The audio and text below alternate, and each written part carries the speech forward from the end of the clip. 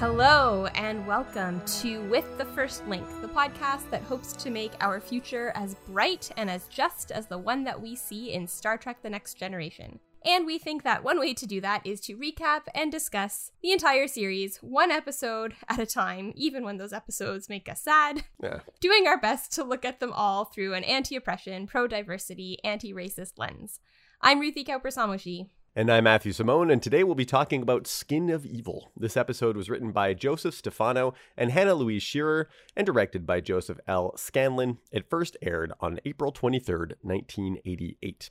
So this is a sad episode, and I think this episode also indirectly kind of just deals with sadness. So I thought we could talk for a check-in about what we can do, or what you do, or what we do when we're sad.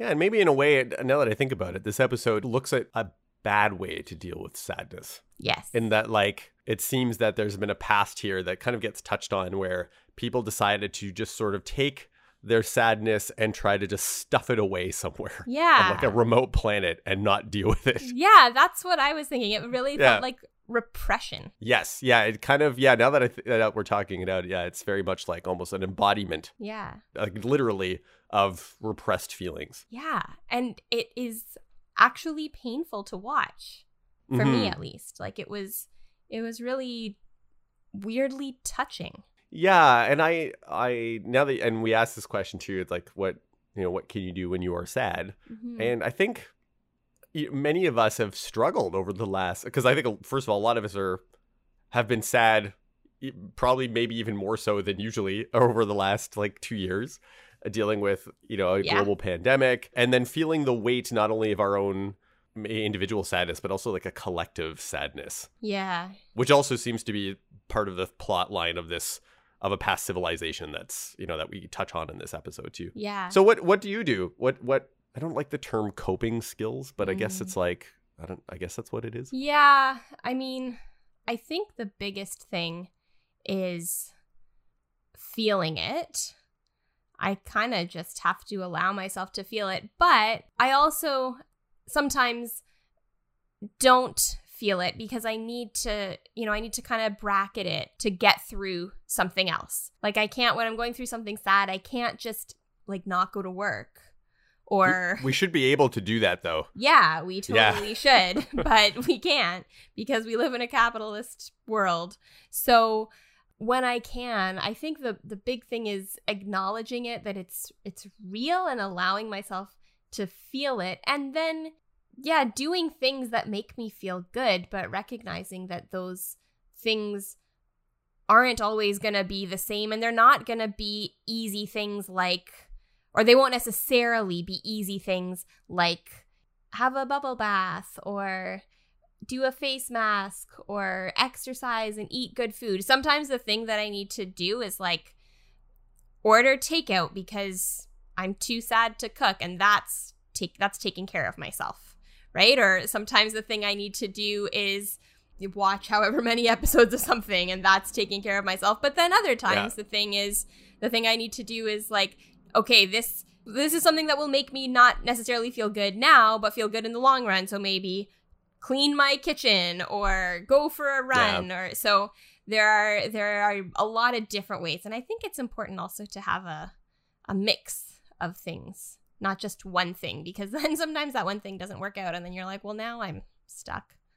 I think some of my saddest times have been in anticipation of having to make a very hard choice. And I'm very bad at that. So I have a tendency to procrastinate very big decisions for a long, long time.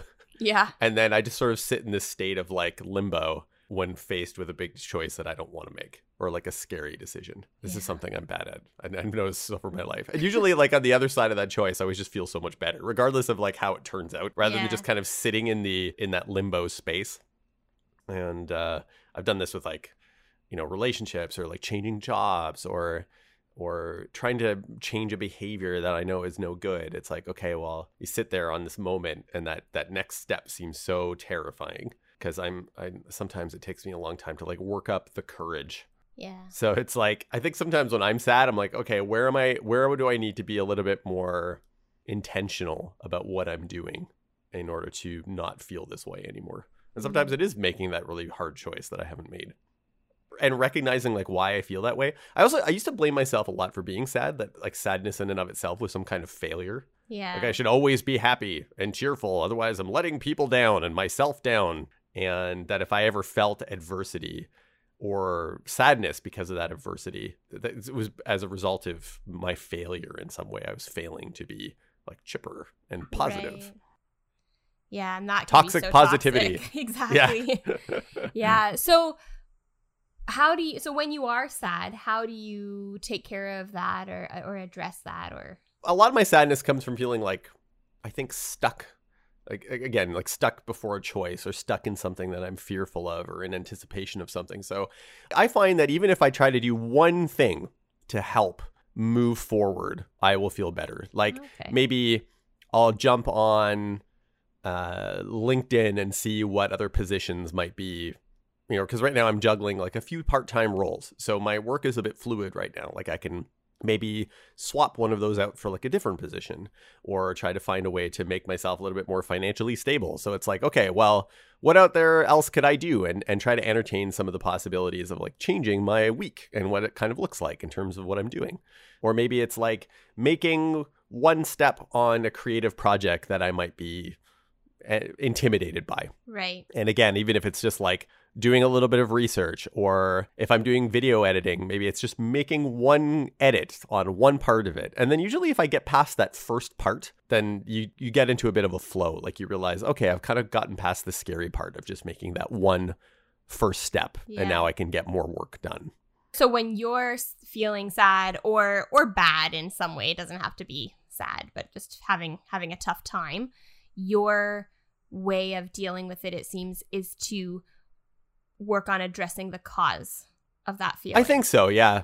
Because if I don't focus on it that way, then usually it becomes like this sort of amorphous blob of self-blame and shame and guilt. You know what I mean? Right. It becomes its own skin of evil floating around in my house. Fair enough. That's interesting because I was thinking, and I think, yeah, that is definitely something that I try to do sometimes, but sometimes the sadness isn't from anything I feel like that I have control over. So, right. You know, if it's something that a person close to me is going through, or a death of some kind, or even things that are like maybe I can have some control over, but that are really much bigger, like feeling sad about the state of the world, just feeling sad that someone was elected, that kind of sadness too. There are sometimes actions I can take, but also sometimes I just have to take care of myself in the short term so that I can then have the energy to address these problems that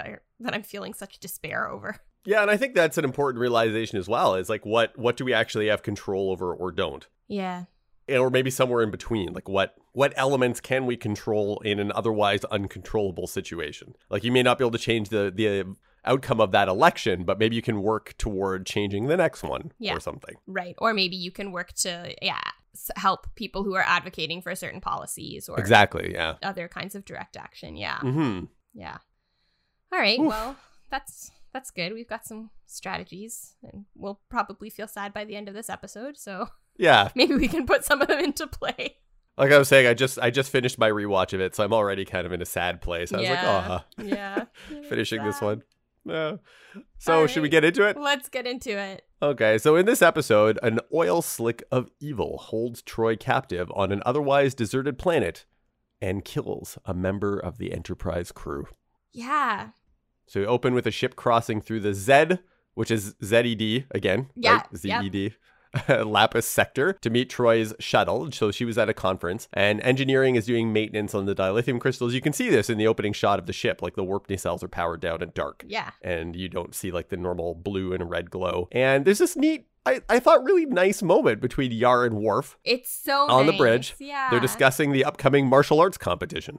Yeah. And she wants him to help her practice, which I think is okay. I think it's nice for two reasons. One, I love that he's helping her practice, but two, I wonder if Worf is like, I'm not going to participate in this competition because like the fact that I'm a Klingon just gives me such a such an advantage that it wouldn't actually be a competition. Like, that wouldn't be fun for anyone. Yeah, maybe he's afraid of maybe harming people. You could be that, and also like, I wouldn't feel proud if I won. Like, yeah, maybe that could be true. Yeah, that might be the case. So, although I'm sure there's other like species on the Enterprise that also have comparable strength to Worf. Maybe not. I don't know. Data. Oh yeah, Data. I don't think he's in the competition either.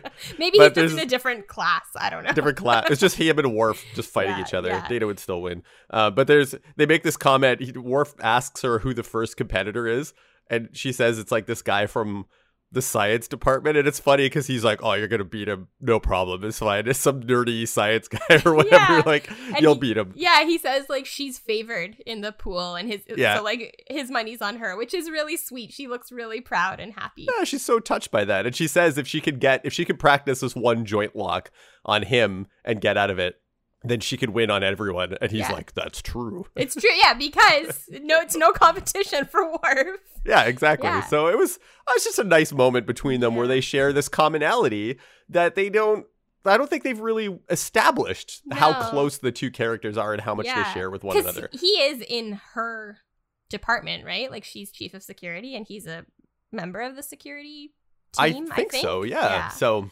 yeah. And then I didn't think about this till later, and we'll get to this part, but there's more parallels between them that she also highlights later. And so it's another one of these like, I wish that these two had more screen time together moments.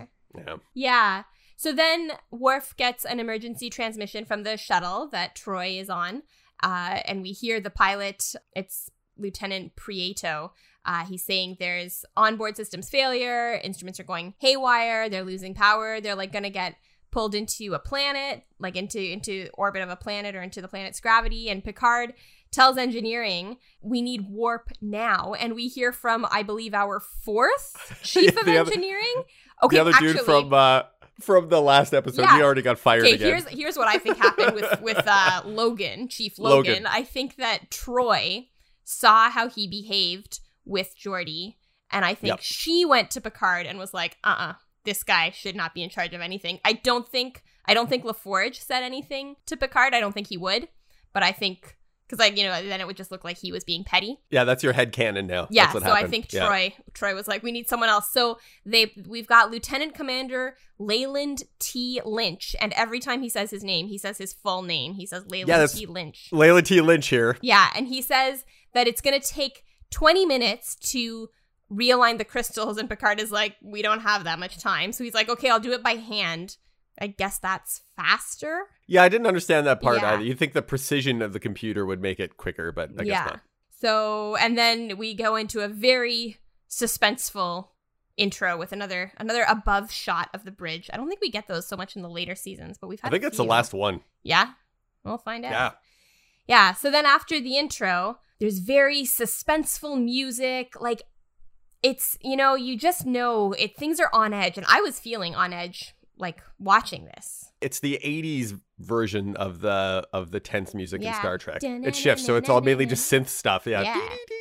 And engineering starts up the warp drive without doing a final check. Leland T. Lynch is like, no, we're not going to do the final check. And the computer's like, you should do this. And he's like, we don't have time. Yeah. And he tells them minimum warp drive, but then Picard asks for warp 8. Yeah, even though, and he's like, no, I said minimum warp drive. And Picard is like, I said warp 8. So, yeah, that's how fast we're going to go. Yeah. Deal with it. Yeah.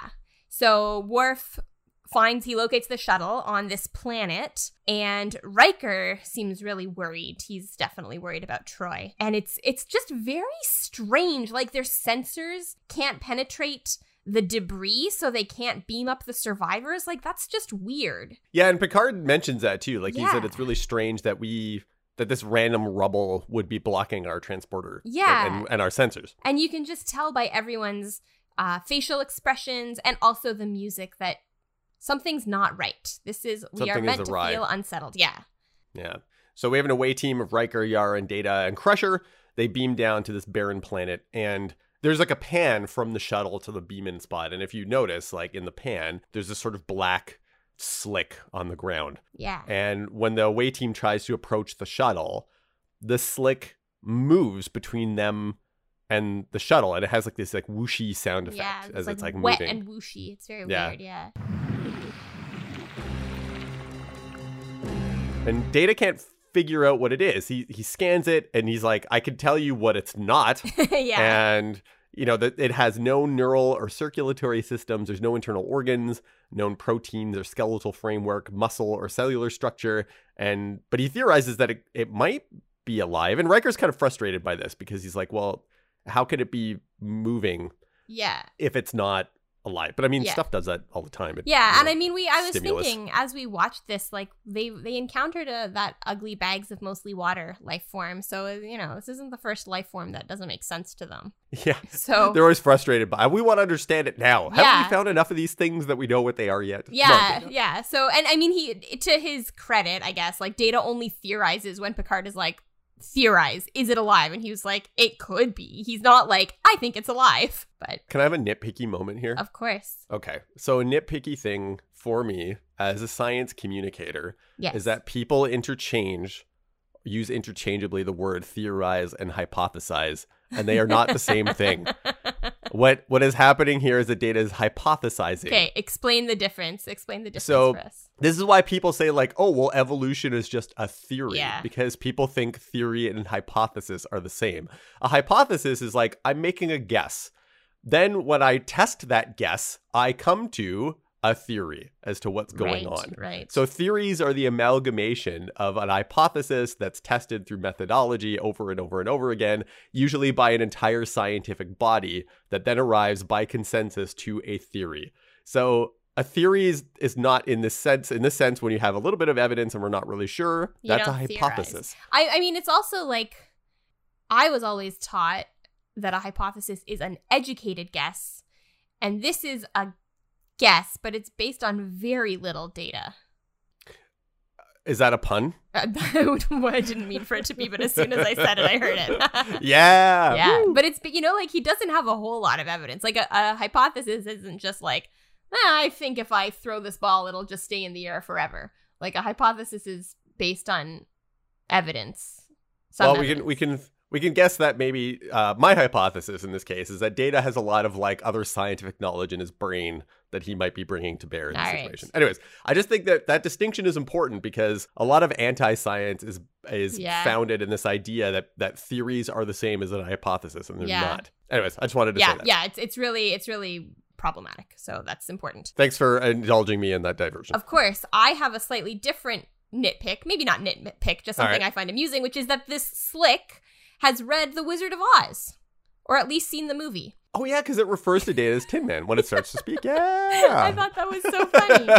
Yeah. And then I like couldn't figure out how to describe this. It's like a figure rises out of the slick, but it's also the slick turning into a figure. Yeah, you want to know what's something funny here? Yeah. I realized because I do my own rewatches of episodes, and there's the episode that I literally just watched prior to this one Yeah. reuses that costume and is And- voiced by And the voice same actor. person. Yeah, I know which one you're talking And about. I was like, wait a second. yeah. When I saw, I was Yeah. like, hey, wait, I know you. Yeah. Anyways, Yeah, I know. moving on. I read that. I was like, yeah, that's true. We'll get there Yeah. in a few years.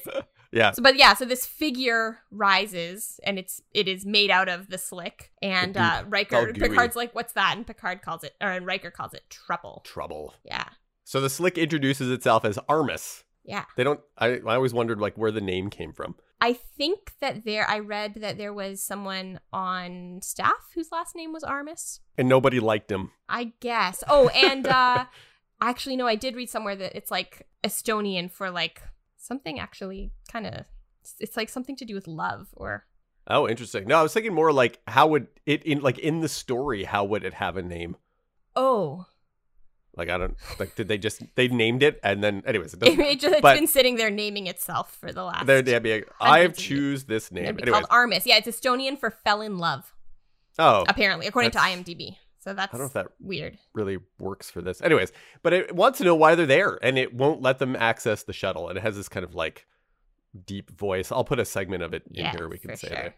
But it does not share the belief that all life in the universe has the right to exist. It's Yeah. one of the things that it says.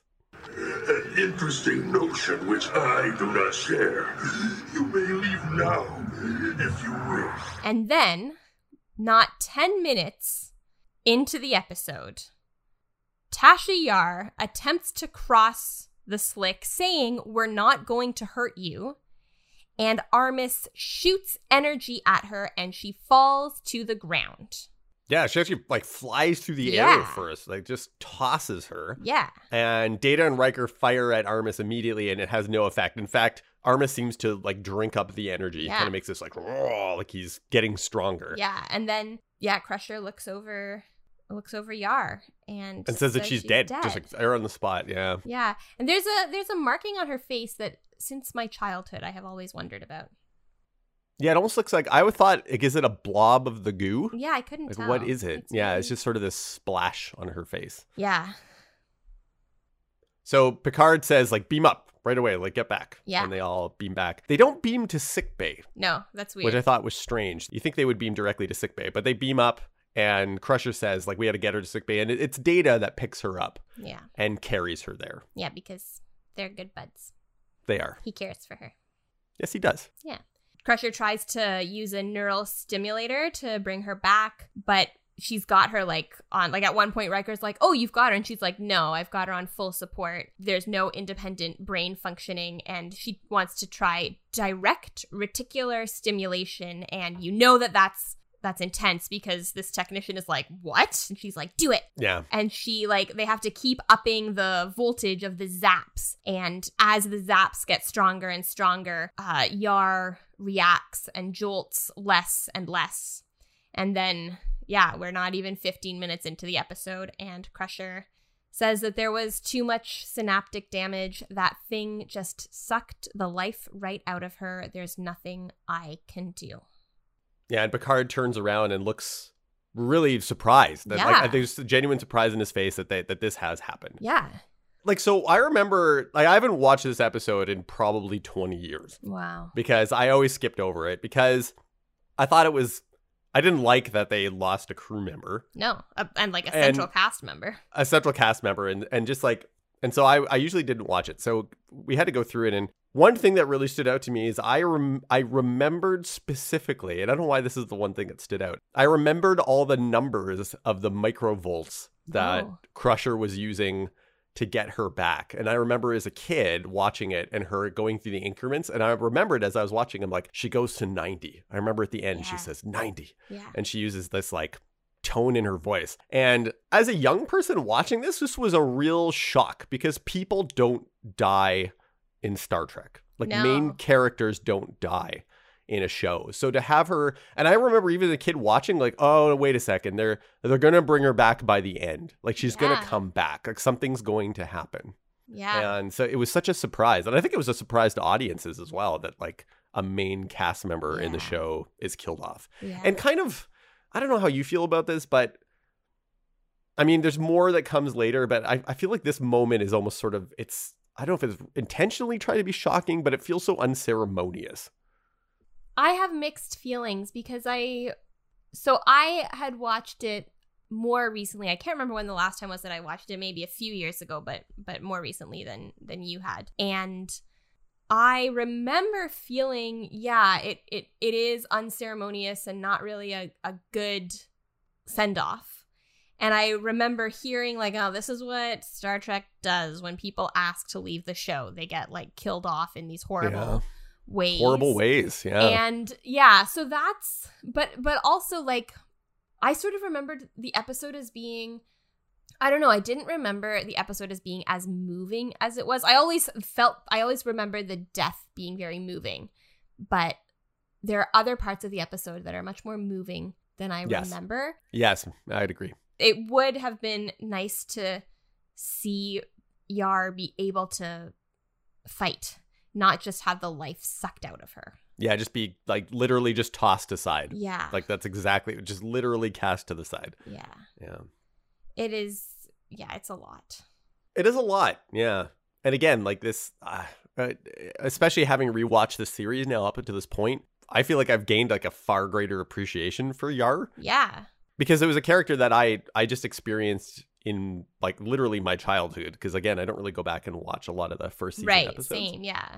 And so now like having rewatched it in my adulthood, I'm like, oh, this character is actually pretty interesting, and I wish we had more time with them. Yeah, the other sad thing, I think you sort of alluded to this in the previous episode in Symbiosis, when there was that whole scene with her, the sort of say no to drugs scene that actually we discussed had a lot more heart than maybe it's given credit for. So that scene, and then also the scene at the beginning of this episode with her and Worf, apparently Denise Crosby said that if she'd had more scenes like that, she might have stayed on. Yeah. But she just didn't feel like she was given much to work with. And I sort of feel, obviously, as an actor, you have to make decisions that are right for you. And if you feel like you're just showing up to work and not doing anything, like I think that totally makes sense to be like, I'm going to do something else. But also, like, yeah, maybe I kind of wonder, like, were there other characters who didn't get the same amount of development throughout the first, like, up till this point? Do you think have other characters gotten more development than she has? Maybe. I mean, like, if you think about them, like, we have some backstory on Worf. We've got some things with Geordi, a little bit. Data, certainly. Yeah. Troy and her mom. Mm-hmm. So yeah, maybe we haven't. Wesley, both. Yeah. So maybe that I can. Yeah, maybe it's fair to feel that. I think the other missed opportunity here is that she also she basically is a window into this colony, this kind of darker part of human colonization into the galaxy, or exploration of the galaxy, that maybe haven't gone so well. Like, again, we always see this like nice and tidy Federation and future Earth where everything's fine, but she's sort of this example of like, no, not everything has gone super well in our creation of homes throughout the galaxy. And so Armus covers the shuttle. Yeah, back on the planet, Armus has covered the shuttle, and we sort of look inside and we can see that Lieutenant Prieto is unconscious and Troy is on the floor. And would you agree? Like, I feel like she was in a kind of awkward position. Like, her legs are kind of, like, she looks like she's injured and she's not lying properly. Are people not in awkward positions after they survive a shuttle crash? I know, yeah, that was what I felt like. Her legs are kind of pointing in a direction that I feel like you wouldn't choose to have your legs point in if you I think move she's them. injured. Yeah, like she might have broken bones. She's got like a bruise on her face. Her communicator's not working also.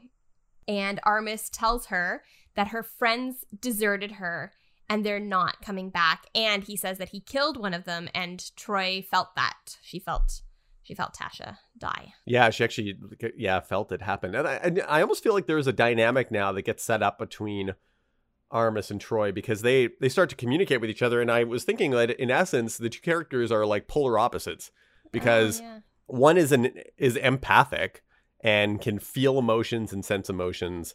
And the other one is like, seems almost incapable of empathy at all. And I think that in that sense, he is almost like curious about her and her reactions to things. Yeah.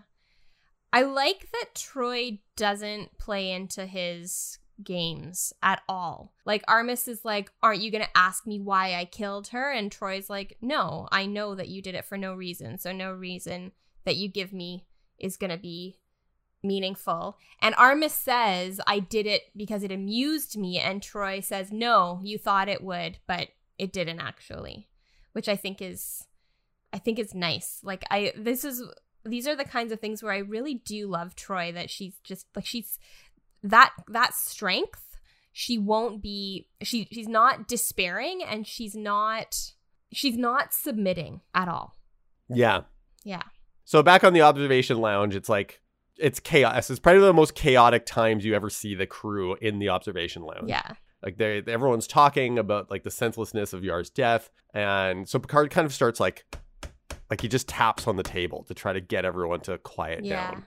And he reminds them that they need to focus on what's happening. They can't deal with this right now. They need to get to the shuttle. They need to get the crew back from the shuttle. Yeah. And so he makes Worf acting chief of security. Yeah, and Worf says he'll do his best. I like that. Yeah. So they're discussing, like, they can tell that Armus can make it impossible for them to communicate or beam off of the planet unless, like, it wants them to. And Riker says that its actions are intentional. So the fact that the rest of them are alive, the fact that Troy and Prieto are alive, that's for a reason. And Picard's like, yeah, I don't think the location of the shuttle crash is a coincidence. Like, everything is being done purposefully. Right, yeah. LaForge joins the away team because he might be able to see something with his visor. Yeah. And as they're all about to go, like, Riker turns around and basically asks if Worf is joining them. And Worf has this moment where he realizes, I'm in a new role now. Yeah. And it's kind of this cool moment for Worf because he realizes, like, even though I think normally his instincts are to fight, Mm-hmm.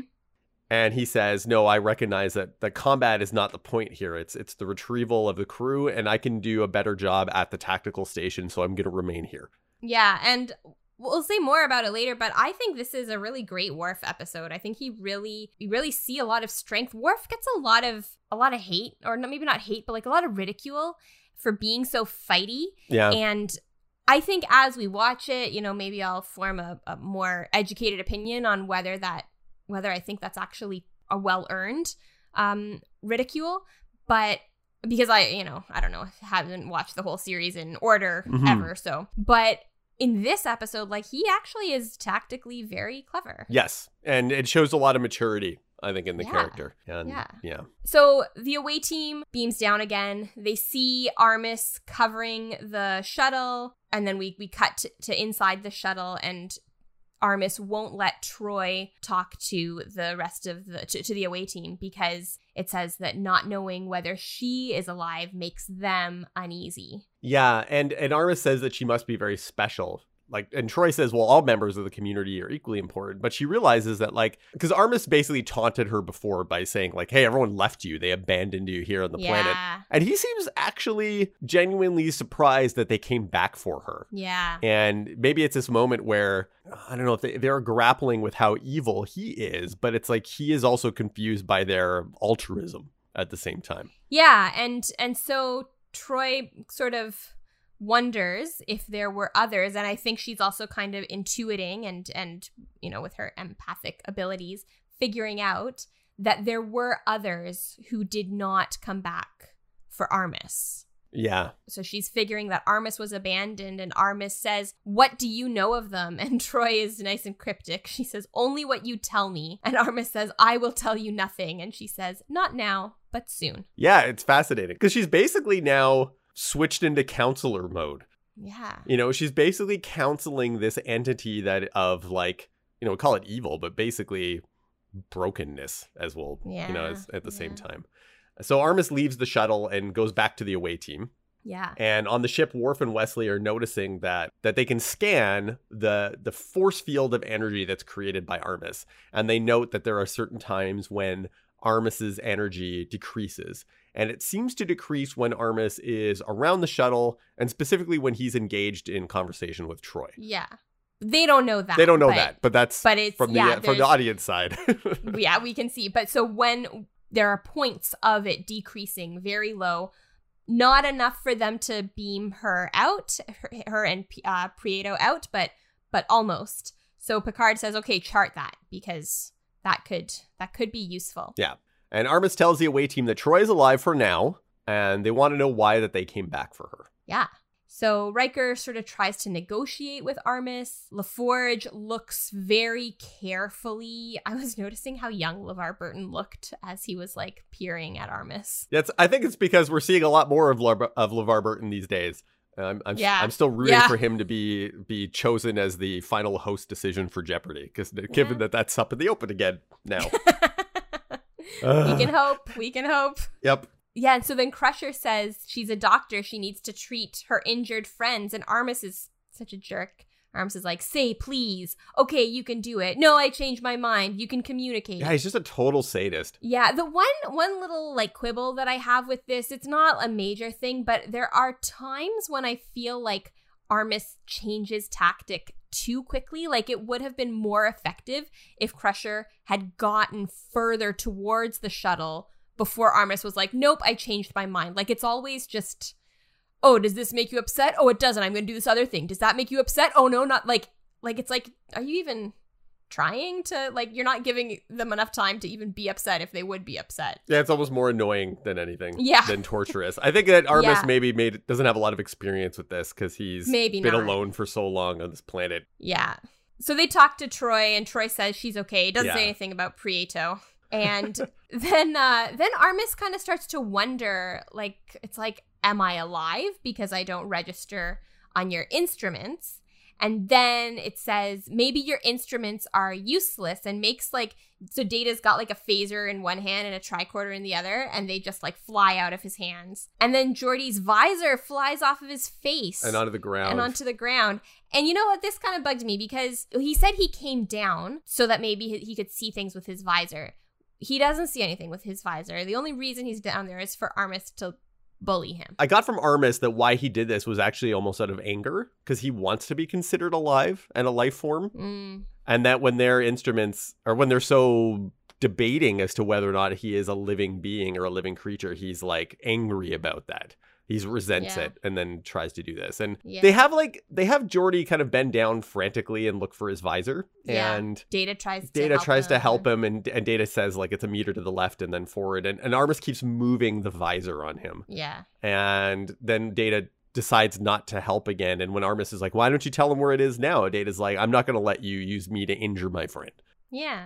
Data also holds his own quite well against Armis. Agreed, yeah. Yeah, and then when Armis realizes that Data's not going to play along, it's like, okay, fine, you can have your, just give him the visor back. So then Data does do that, and LaForge looks really angry when he puts his visor on. Oh, yeah, like, definitely. Yeah, and so then Armis goes back to the shuttle, and Troy says, who deserted you? And Armis says, creatures whose beauty now dazzles all who see them.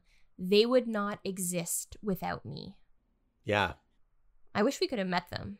Yeah, it's interesting because he says that these creatures, whoever they were, they found a way to bring all of their evil to the surface and then discard it.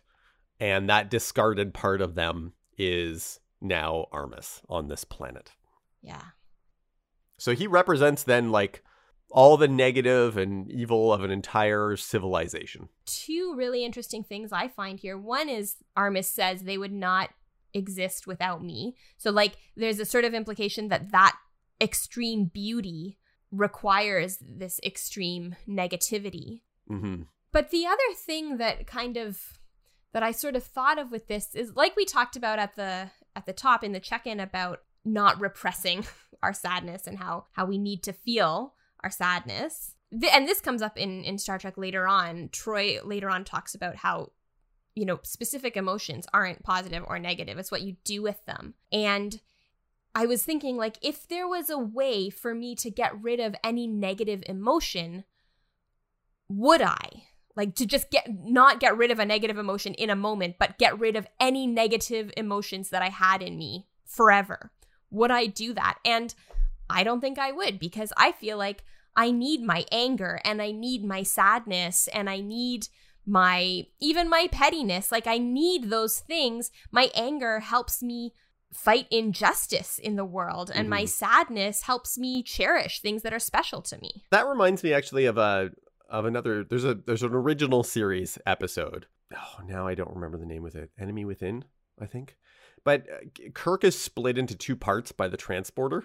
Oh yeah, I remember that one. Yeah, and it's actually like they knew it, but it's more nuanced than that. Like, you think the episode is just going to be like one's good Kirk and one's evil Kirk, but that's not really what it is. Like, one's the gentle, kind of like empathetic version of himself, and the other one is more like impulsive and sort of like angry. But that's the part of him that he needs to make choices and decisions and to like have executive functioning. And so while the gentle side of him everyone kind of leans to because it's more empathetic and kind, that version of himself isn't able to command anymore with the other half. Like, so it's like, so I wonder if when we think about the civilization as he describes them, these creatures of beauty that now dazzle all who see them, would they just now be the embodiment of like, would they be a whole society of just toxic positivity?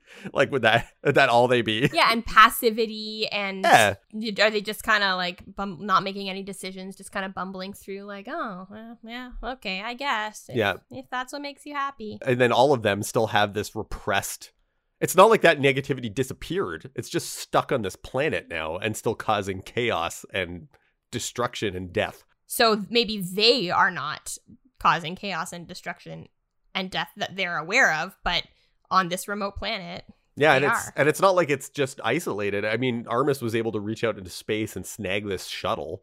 So Yeah. it's still dangerous. So yeah, I wonder what. Yeah. So yeah, it's an interesting lesson for our society, I think, in a way, and It ourselves is. as individuals. Yeah. But Troy says that Armis has her pity, and Armis gets really angry about that, and like emits this purple energy and shakes the shuttle, and then goes away and decides to like grab Riker. Yeah. And Riker starts sliding across the ground. And at first he's like, help me. But then when he realizes he's getting pulled into the goo, he's like, don't help me anymore. Because Yeah. I don't want to pull you in with me, which I thought was actually quite courageous of Riker. And then he pulls into this goop. And I pity the actor that had, I don't know if it's him or a stunt It double. Is it him? It Yeah. is him. I've seen him talk about it. Oh my goodness. It's Metamucil and Printers Inc. Oh my God. Were there no safety standards for actors at this time? And he had to go in twice. Oh. Like, is Printers Inc. safe to No, get I all get over it. your skin? He's like, I went blind, actually. Yeah, like, come on. Oh, good gravy. And Metamucil of all Ugh. things. I mean, that's healthy, apparently, but I'm not mixed with Printers Inc. yeah, but you see it because it's like clearly that someone is actually going into this pool of goop. It's Yeah. not like CG or anything. And I was like, oh, No, God, that's gross. It's Jonathan Frakes. Oh, And he did it twice. Thanks, Frakes. So, and then Picard is about to beam the away team up, and Armis threatens to kill Riker and the survivors of the shuttle crash if any of them leaves. Yeah. And then we just see Riker's face come up, and it looks like Han Solo in in the carbonite. Yeah, in the I hadn't carbonite. thought That's of what it's that, yeah. called. I kept wanting to say Corbomite, but that's from original Trek. It is, yeah. Yeah. Carbonite, right? Carbonite, Yeah. yeah. It looks like that There's because he's just got a his frozen mouth face. open. Yeah. Yeah. It's creepy. It's another one of those scenes I remember as a kid being like, oh my God, this is, and it's like, it's such a stark parallel because remember the baddies, I'm going to say in quotation marks, up until this Yeah. point in Star Trek have been the Ferengi.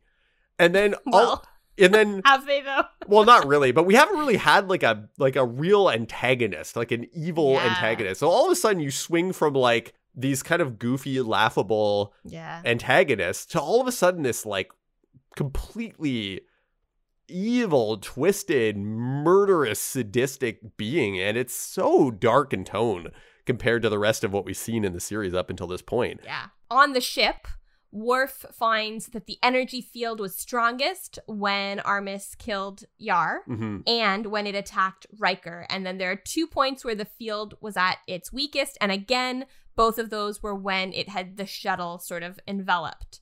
So Picard now figures, okay, Troy is doing something. Yes. She's able to get at it in some way. So he wants to talk to Troy. And now that neither Troy nor Riker is on the bridge, no one's going to give him any guff about leaving the ship. Yeah, he's allowed to go. He can go wherever he wants now. No one's going to say anything. Yeah. So he beams down. He leaves Worf in charge.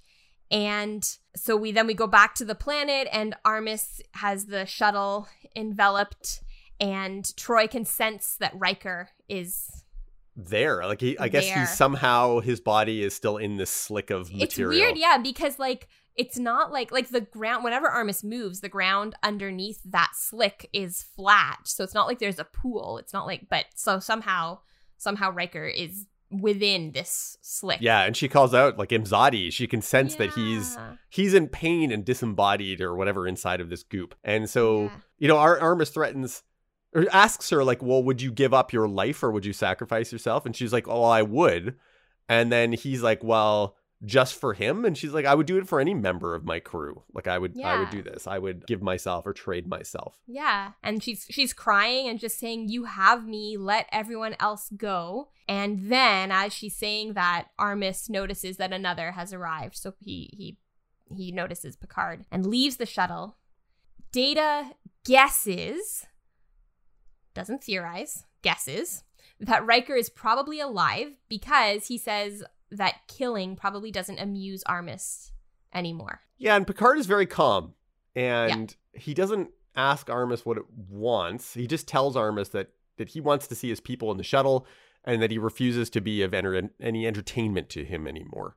And Armis forces Data to like put a phaser in his hand and then is making Data like point it at the other crew members. And he asks him like, how would you feel if you were the instrument of their death? And Data very rationally says like, well, I'm not doing anything, so I'm not going to feel guilty about it.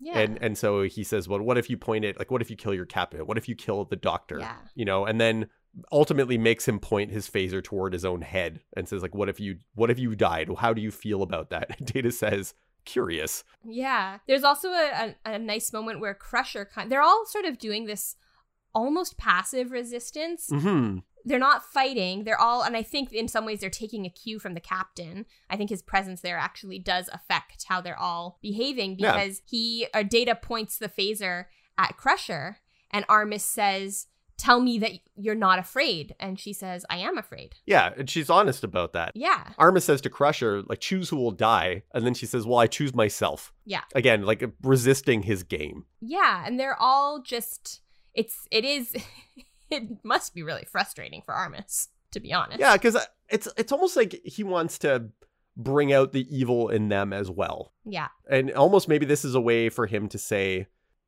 I don't know, like, break down that glowing image of the civilization that made him. Like, just say like, oh, this maybe. evil exists in everybody kind of thing. Yeah, and I think there's also perhaps feeling so alone as the only one with, you know, being discarded. So clearly these Titans didn't see Armis as having any value. So maybe trying to find some connection, but the connection that Armis is looking for is really toxic. Yeah. Armis makes Data drop the phaser, and Data finds it interesting that, well, he's like, Armis is sadistic and cruel. And so Armis basically asks what Data thinks of him.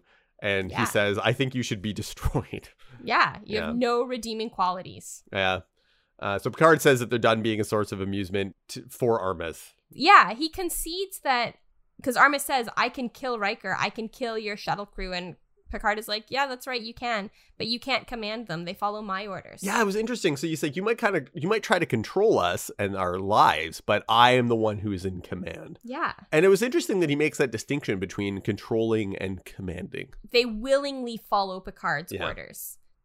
Anything they do that Armis makes them do is unwilling. Yeah. So Armis won't let Picard see Riker or Troy or Prieto. So Picard says that we're just going to leave.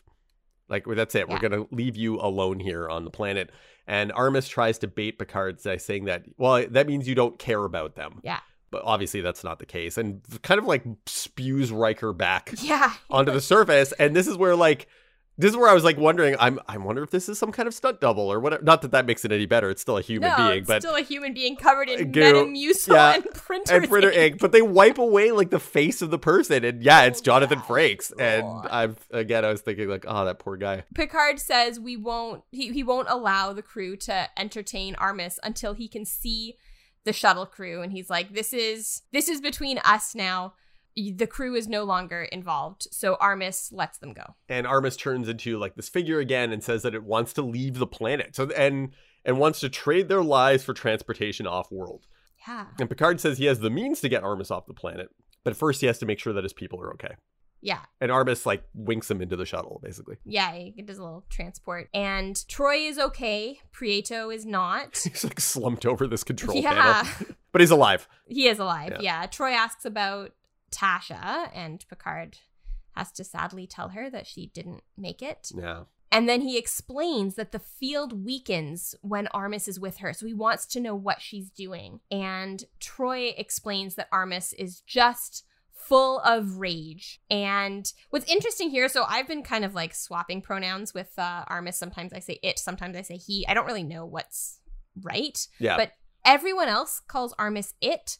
Troy says he. Well, that's interesting. Yeah. Yeah. Well, I think she is trying to empathize with him in some way. Yeah. Yeah. Yeah. So Troy says that when Armis confronts and feels this rage, his guard goes down, and acknowledging his needs makes him vulnerable, which, I mean, that's true. That's what happens when you can put up a lot of guards and not feel your feelings.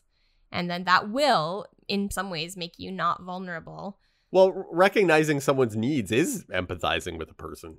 I mean, that's what empathy kind of is in a way.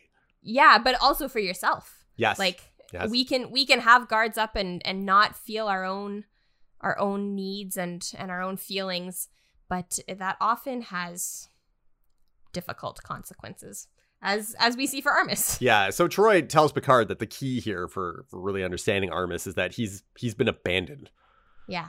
on this planet, and probably is a lot of his own anger and rage comes from that sense of abandonment. So Armis brings Picard back. Thankfully, he wasn't listening in on this conversation. That would have actually made a lot of sense for him to be like, okay, you can talk to her, but I'm going to monitor what's going on. So Armis didn't listen to this chat, which is nice. Picard asks where Armis wants to go and if he wants to find those who abandoned it. And Armis says that he's been on the planet for a very long time, but to save his compassion. He doesn't like that these people are being like understanding of him or showing pity, and makes him angry. And so Picard says that he doesn't believe that Armis even really deserves compassion. Well, he says that Armis doesn't believe it. He's like, you don't think you deserve, you don't think you're worthy of my compassion. Yes, yeah. Armis then kind of deflects and says humans are weak.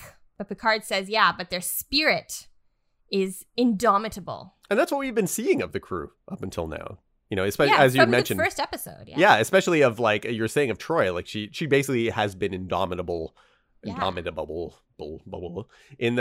shuttle. You know, she hasn't let herself be broken, even though like, you know, in particular, she's probably been in a way kind of tortured the most by Armis because, you know, he took Riker over to her and was like, hey, I'm hurting this person that you love and everything else. Like it's been hard on her. Yeah, and also I think likely the fact that her mind is sort of open to so she's feeling what Armis feels. Yeah. So, yeah. So Picard quotes, you have a quote here. Who's it? What is Picard quoting? He quotes, I haven't read Prometheus Unbound, but apparently this is what this is from. This is the Demogorgon. I only know the Demogorgon from Stranger Things. Yeah, that's the other place I know it from too. Yeah. Yep. But apparently in Percy Shelley's Prometheus Unbound, the Demogorgon says, all spirits are enslaved that serve things evil. And Armis says, yeah, but I'm not serving evil. I am evil. Yeah. I am the skin of evil, left here by a race of titans who believed if they rid themselves of me, they would be free of the bonds of destructiveness. Yeah. What does that even mean? I don't know. But clearly, they're not really. I mean, they might have lengthened the bonds to destructiveness to a point that they don't see it anymore. Yeah. But destructiveness is still there. Or maybe it's not affecting them, but it's not gone. It's not gone. You can't just absolve yourself of it. Yeah. So I think is that true of us as well? So like we need to, you know, we can't just like push our destructive impulses to one side and then believe that they're not still there. You know, it's like we have to, I think, keep those elements of ourselves in check. Actually, you know what? This reminds me of something else. There was an article that I saw recently. It was written by Austin E. Osworth in lithub.com. And it was called Fascist Fandom and Raging Incels, Tracing the Baffling Nerd-to-White Nationalist Pipeline. Oh, okay. And it was interesting because it talked about how strange it is that there is so much of like toxic fandom out there, even though the fandom is watching shows that are always about stories that are anti-authoritarian, capitalist, you know, and it's like anti-fascist. So it's like, why is it that a fandom that watches all of these things can't see themselves in the villain character? Right. And the suggestion that was made by the author in the article says, like, maybe are the stories just not nuanced enough for us to see ourselves in Armis? Or ourselves in like characters like Dukat or Khan or, you know, whatever. And maybe that's what happens is that I think that if we try to push those negative elements to us aside, maybe we just ultimately become them anyway, or if we're not aware of enough of them and how they are impacting things. So I wonder if that like that race of titans that are now so brilliant and beautiful, maybe if they're so unaware of their own evil that they've left somewhere else, maybe you're bound to repeat it again. Maybe. I also think there is like, I feel like if I don't deal with things that are hurting me, I'm more likely to hurt someone unintentionally later. Yes, absolutely. And that I think is what, so these people, their way of dealing with the thing that was hurting them was to cast it aside. And it's still hurting people. It's still hurting people. So they didn't actually deal with it. They just repressed it or cast it off. Yeah. But like maybe ridding themselves of the responsibility of it, but not actually preventing any damage. Oof. Yeah.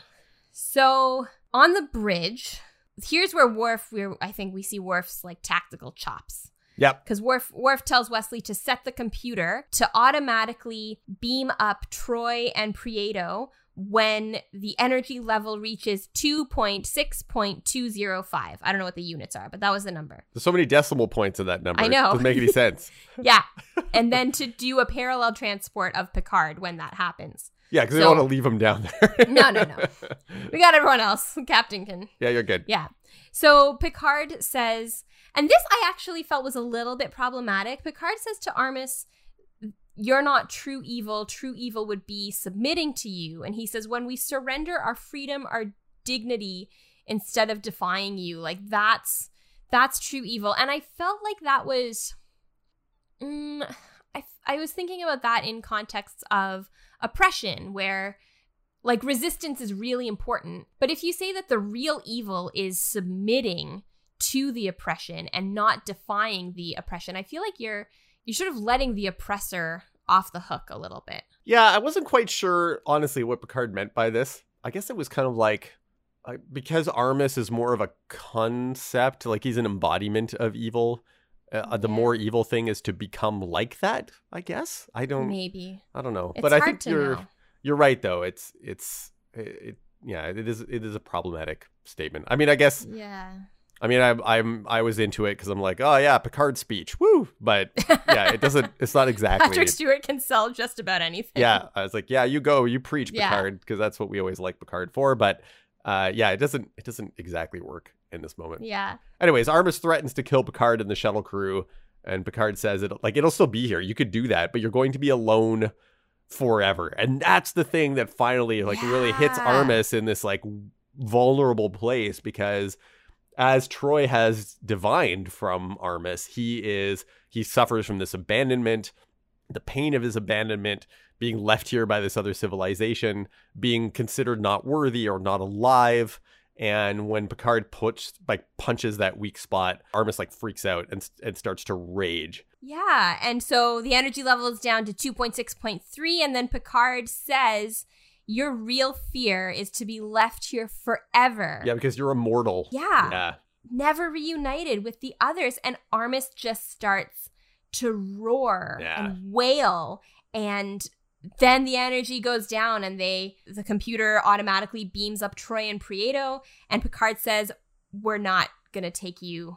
I'm not taking you anywhere. Yeah, you're staying here." And then vanishes. Picard vanishes. Picard is beamed away, and Armus, the wail that Armus lets off, it was actually like, it was hard for me to listen to, and it reminded me of like when little kids are just like kind of scream crying.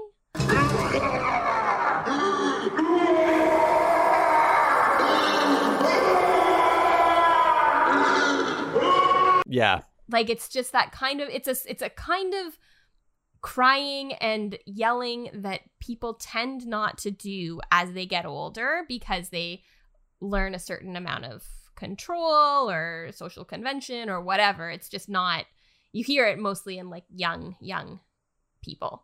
So it was so hard to hear this like adult voice screaming like that. Yeah, and it's sort of like almost like, because he has been sort of almost petulant in his attitude around things too, right? Like this kind of like immaturity, and it's this weird combination. That makes sense. Yeah, it is sad. Like I don't think that Picard was wrong to leave Armus there, but it's tragic. But it's like his very whole tragic. existence is very tragic. Yeah, you see, you kind of do.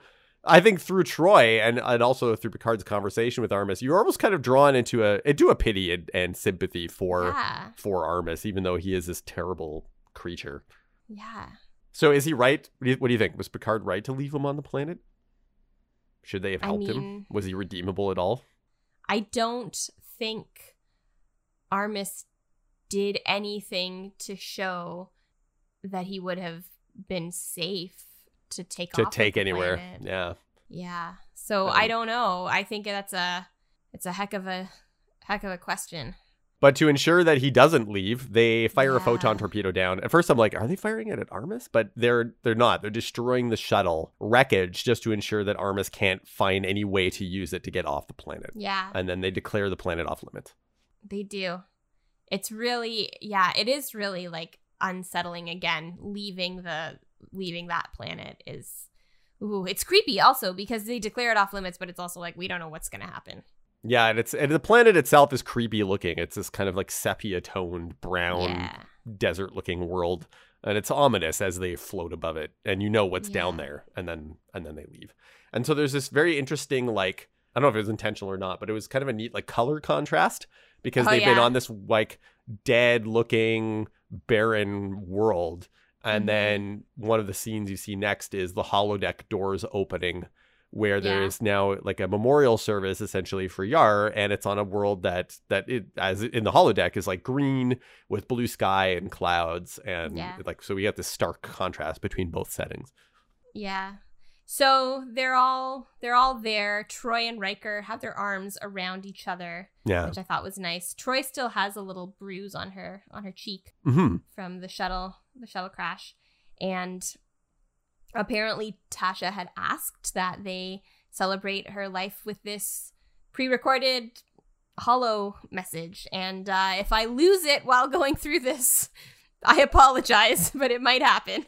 I might not be able to hold it together. I didn't remember this part from when I had watched it before. So it made sense afterwards because we see Data with this holo recording in miniaturized version later. Yeah. But I'd forgotten that it was from this episode. And so she leaves these personalized messages for each of the crew, and they're very touching. They are. There were a couple that I had a problem with, so can we go through those first? Sure. And then go through the touchingness, because I don't want to take away from it. Okay, yeah, please, go ahead. So there were a few. I didn't like how she said to Troy that Troy helped her realize that she could be feminine without losing anything. Mm-hmm. I feel like it makes sense in the context of like the late 80s, early 90s. But it bugs me for a couple of reasons. One, I think that there is a bit of an implication if you can be feminine without losing anything, there's a bit of an implication that the more common way of being feminine is to lose something. Right. And the other thing is I think there are a lot of women who are not particularly feminine. And the reason that they're not feminine is not that they are afraid of losing something. It's just who they are. So this idea of like, and maybe this is true of Tasha Yar, I don't know, but this idea of like, if a woman is not feminine, it's because she has to be tough. And if she were feminine, then she would lose some kind of strength. But I mean, that might be true of some people, but it also might be true that some people just aren't that feminine, and it's not a like sacrifice that they're making. So I didn't love that. It isn't like femininity is strong. It's like, oh, there are ways in which one could be feminine and still be strong. Yes. So I didn't love that. I also like, I only noticed this when I was like making up my notes on the episode, but she says LaForge helped her like see things differently. And I was like, is this another thing about like the blind guy helps us see things? Maybe. I didn't. Like, are we doing that again? I don't know. I didn't mind it. I thought it was okay. You know, because he does have that moment where, I don't know. It just felt a little too on the nose. Yeah, maybe it was. But that, you know what? That's kind of Star Trek sometimes. That's okay. Yeah. Yeah. So that was just like, it was the kind of thing where it wasn't the worst thing in the world, but it kind of took me out of it, where I was like, I was feeling a lot, and then I was like, ugh. Do you want to get into, why do we do the nice things? Want to do the nice things? Yeah, let's do that. Okay, so Riker trusted and encouraged me and made me laugh. And I agree with that. Riker makes us laugh too. He's a great guy. Yeah. Yeah, she says Troy is capable of so much love and taught me without saying anything. And I think that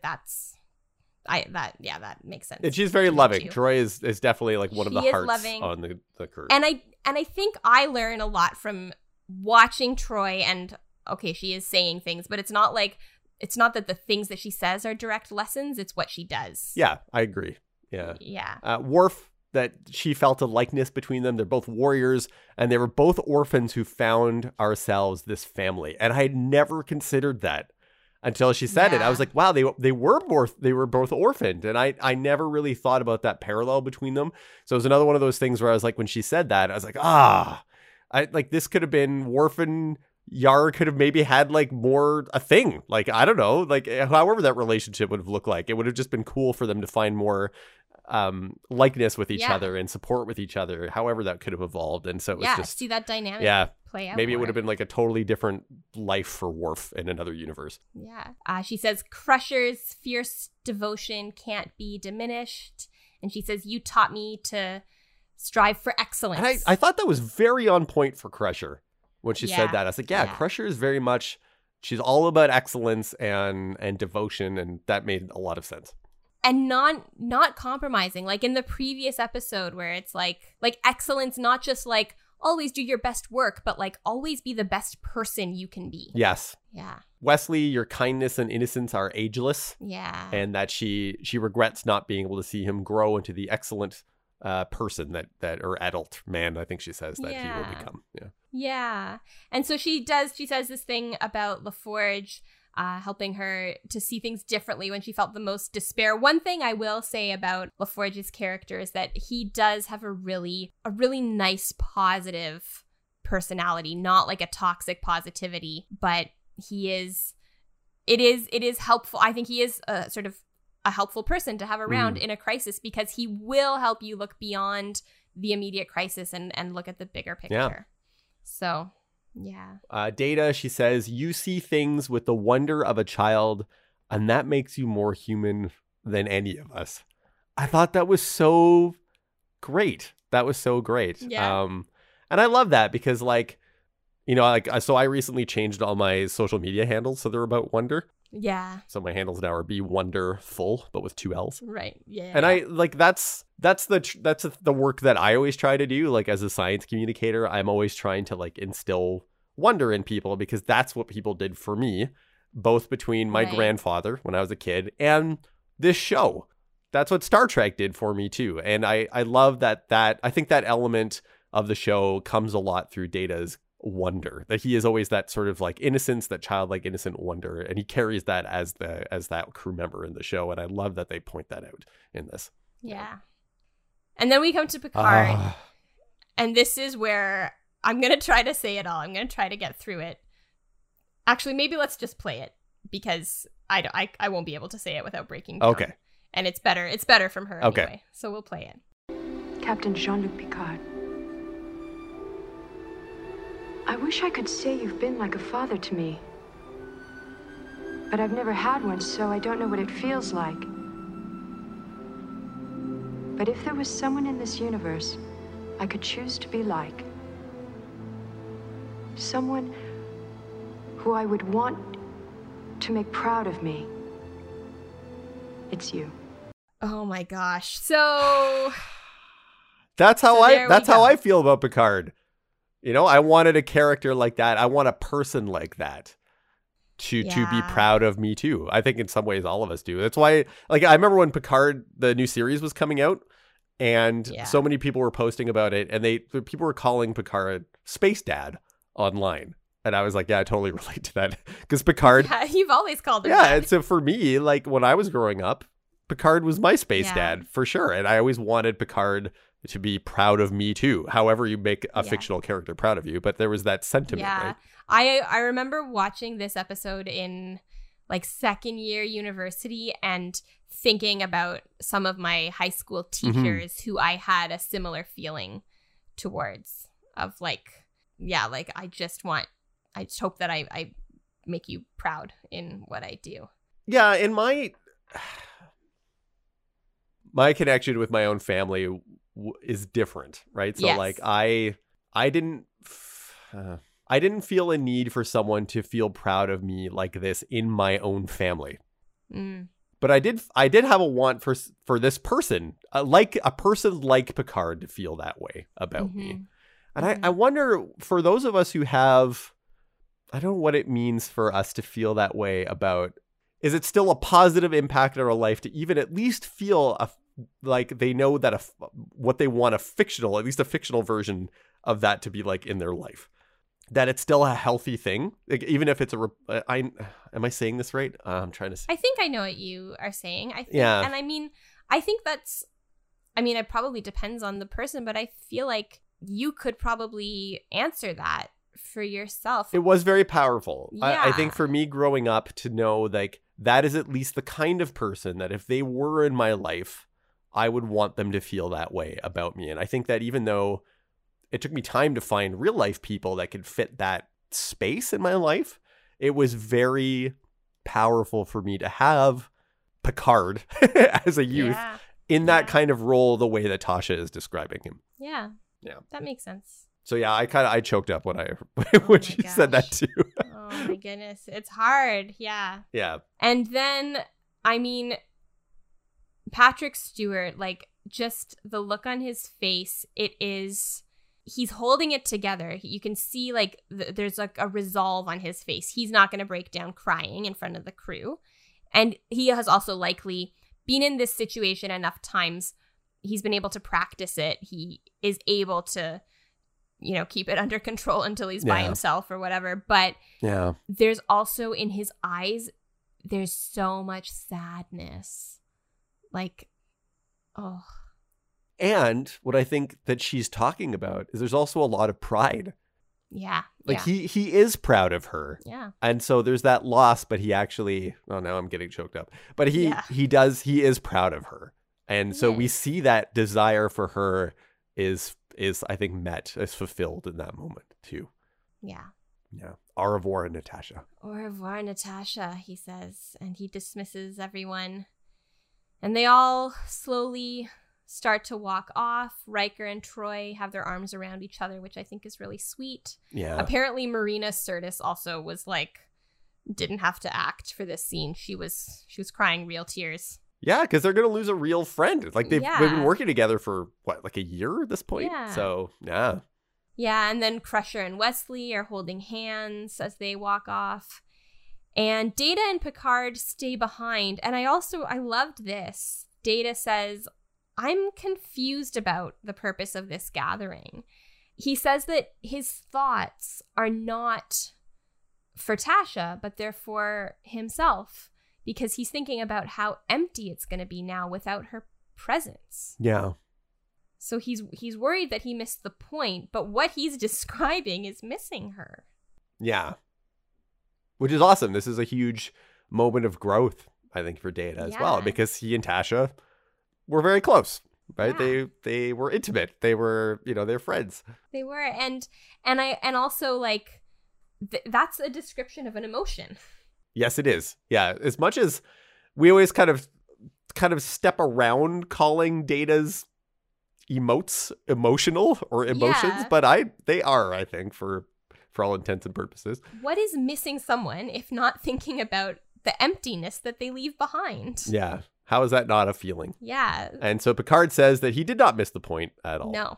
And No. then he leaves and we leave with Data by himself on the holodeck. Yeah. Yeah. Whew. And so that's where we end. That's where we end. So goodbye, Tasha. Goodbye, Tasha. We And hardly will knew miss you. We hardly knew Yeah. you. Yeah. And we wish we knew more of you, your character, and your backstory. Yeah, It is a loss to Star Trek. it is. Yeah. I 100% agree. Yeah. Well, thank you so much, everyone, for listening to this episode of With the First Link. If you liked what you heard, please feel free to leave us a 5-star rating and a review on Apple Podcasts or your podcast provider of choice. Our cover art was created by Nathan Nunn, and you can find more of his work at nathannunn.ca. Our theme song is An Amazing Adventure by Flame Lion Studio. You can follow us on Instagram at FirstLinkPod or send us an email at firstlinkpod@gmail.com to let us know your thoughts on missing the wonderful Tasha Yar. I'm Ruthie. And I'm Matthew. Metal Mucil is disgusting.